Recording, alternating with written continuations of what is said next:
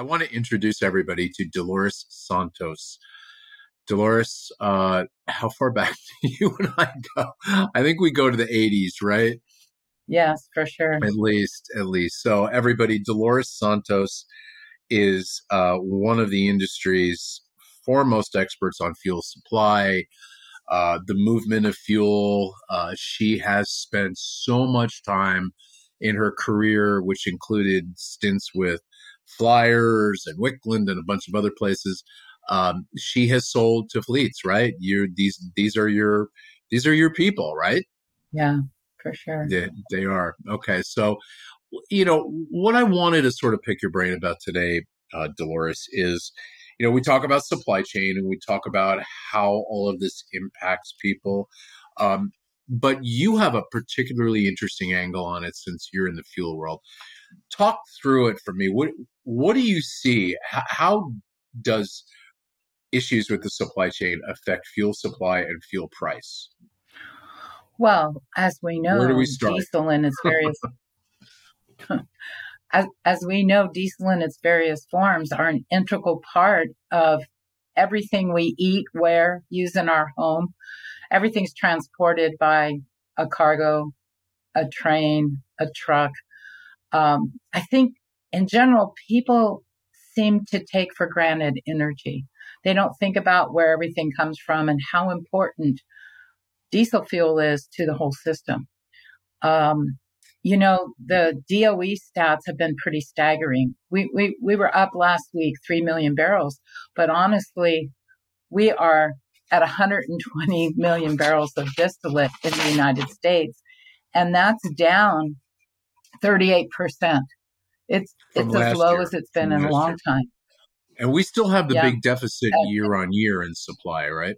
Oh, absolutely. I mean, if you look at 2 years ago, just 2 years ago, we're down 38, almost 39%. And unfortunately, we're still exporting diesel.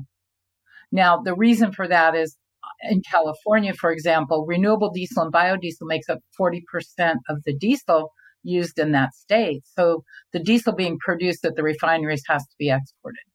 And because California is not connected to the other parts of the United States, it typically goes to Mexico and South America.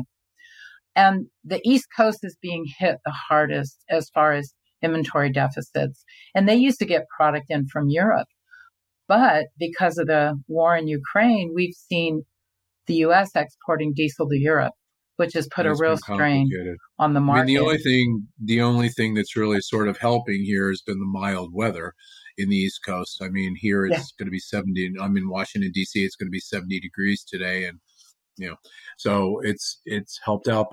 But so what it's like to sell to somebody who needs diesel fuel to move their trucks, right? So walk us through like a situation where there are kinks in the supply chain, and from your experience of having sold to these guys, what does it do? How does it play out? So in all reality, I looked as a supplier to have as many supply points as possible in event, somebody ran out, a terminal ran out, I could go get other fuel. And I always encourage my customers to have a contract for at least some of their fuel so that they can have some sense of a guarantee of supply, but also to get set up with other people so they can get fuel when needed. I mean, let's face it, if you don't have fuel, you're out of business. You're not able to run your equipment. So it is challenging. And as a supplier, I had to work very hard to make sure I had alternate sources of fuel in the event of supply disruptions. And sometimes that means, going 50, 60 miles to an alternate terminal to get fuel. So it's a really complicated business. So especially in the summer, when you've got... No, go ahead. I'm sorry. I didn't mean to interrupt. The summer gets worse. Yeah. Mm-hmm. It's okay. So now okay. So we get into a situation where supply is tight. What does that do to price? I mean, we all know the answer to that, but you deal with the customer, and how do you handle that? Well, it's very challenging. I mean, let's face it, after labor and insurance, I'm sure fuel is one of their top expenses in a fleet. And, I always try to hedge fuel so that I could have locked in costs, so I could help my customers wherever I could. Even if it just meant shipping product in the pipeline and just holding my pipeline price for a couple days so they could lock in 4 or 5 loads. Smaller fleets are real nervous about hedging. Bigger fleets hedge to help protect their costs. And it's so critical to hedge if you're buying a lot of fuel. But some of the smaller ones aren't as sophisticated or willing to take that risk. That's why I would try to lock in prices for my customers, even if it was just for a week to try to help. But we've been in a pretty much prolonged price problem for diesel. So you and I, so just for our people that are viewing this, Dolores and I, not only do we go back to the 80s, but for many years we taught a fuel buying class called Winning Fuel Buying Strategies. And we had a lot of fleets come through the class. And what we always taught people, there's two sides to a really good fuel buying program. So you have your physical side, and then you have your hedging side. So from a physical standpoint, because I like what you were saying before, having alternate sales distribution points, what can an average consumer, let's say that I've got 5, 10, 20 trucks, I'm somewhat of a smaller fleet, I don't hedge, what can they do on the physical side to try to mitigate any kind of issues?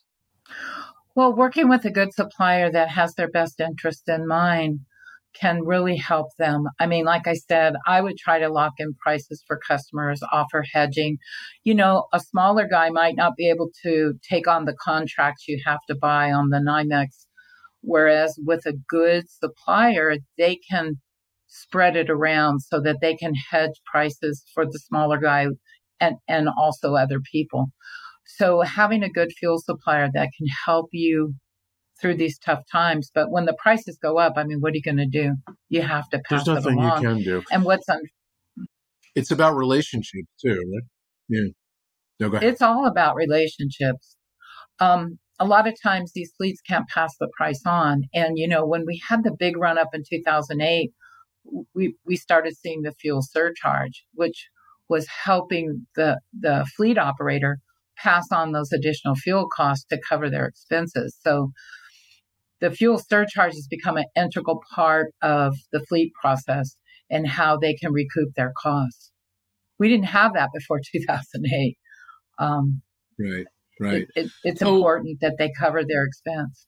So as a typical fleet, right, who has to buy bulk amounts of fuel, and in some cases, they may have their own storage, right? Or in other cases, it just gets their wet hosed or, use mobile refueling or whatever the situation is. In terms of, and I like what you said before, that it's important to have contracts. Should I have multiple contracts with multiple suppliers? And how do I go about doing that? Like, what is my process? Well, for me, I mean, having storage in your facility is becoming more and more difficult with government regulations. And if you have trucks that are out all day running around, you got to have a good fuel card. You need to have a good fleet card account that can give you the option of a rack price or the retail price, whichever's better. Because when the market inverts, retail prices tend to be cheaper than spot. So having a good fleet card account is very important. Even if you have storage, you want to have all your options available. Going to a commercial fueling network, fueling out what they call card locks, having an account where you can lock in prices that way, as well as the fleet card really is beneficial.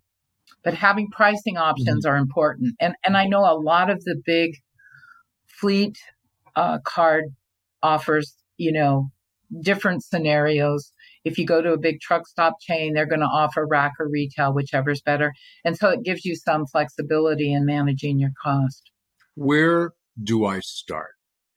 So, we've always told people when we taught the class that, and the reality of this world with people that buy fuel, right, is that they rotate them. They rotate them a lot, right? So just when they learn something, they take that person out and maybe they replace the fuel buyer with somebody who was buying pencils or paper or whatever, and it's a completely different commodity. So if I want to start somewhere and I want to try to clean it up and I want to make it better and not have supply chain issues, Where do I start?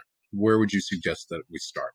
Well, first I would research how you're currently buying. If you're buying from a jobber or a supplier, reach out to them and find out, how they're supplying you. I mean, having a third party price is critical. You want to be able to tie your price back to a verified price. So if you have Right. an Opus subscription or some kind of spot subscription, excuse me, you can at least verify the price you're being charged. That's the most important thing. And then find out who supplies your area, find out the terminals, Right. find out the suppliers, make phone calls and see who's out there and call around and see if they'll talk to you. I mean, I learned as a supplier, in order for me to be successful, my customer has to be successful. So it's in my best interest to take care of them and do the best I can. So you want a supplier Okay. that really takes your best interests at heart. Right. And another thing we always tell people, we were always amazed at, and we need to wrap this up in a few minutes, but I just want to say this. We were always amazed at how people didn't leverage what we call rateability, which is the amount of fuel that they buy. We were amazed at people who were just huge buyers that had no idea that how important they are to their suppliers. So it's like the wheel of fuel, right? It goes around. So yeah, it's important to negotiate, right? And know that number, know how much you buy a year.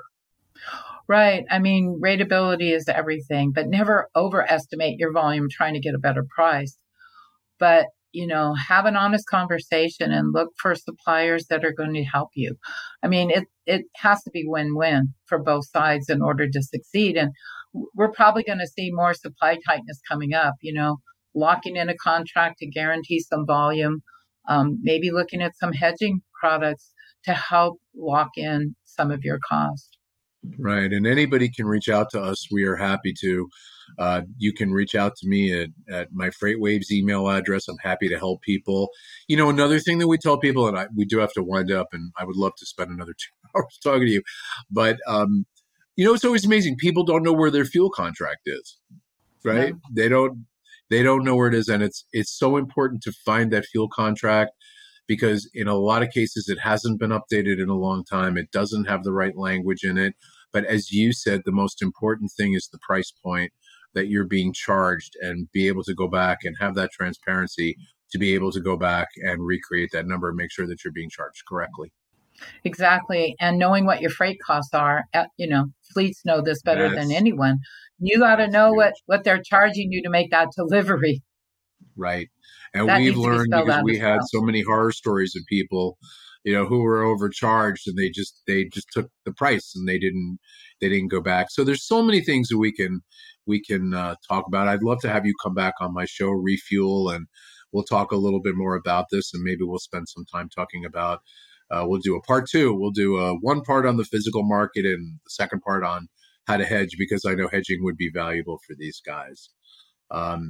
But I believe so. thank you. I believe. Thank you. If anybody wants to reach out to Dolores, let us know. We're happy to. Dolores loves to talk about this stuff. Happy to field any questions. Hopefully I can come up with a good answer. Yes. And thank you for joining us and lending us your expertise. You're always a font of knowledge, and it's a pleasure, absolute pleasure to talk to you. Thank you, Scott. Have a great day. You too. Bye-bye.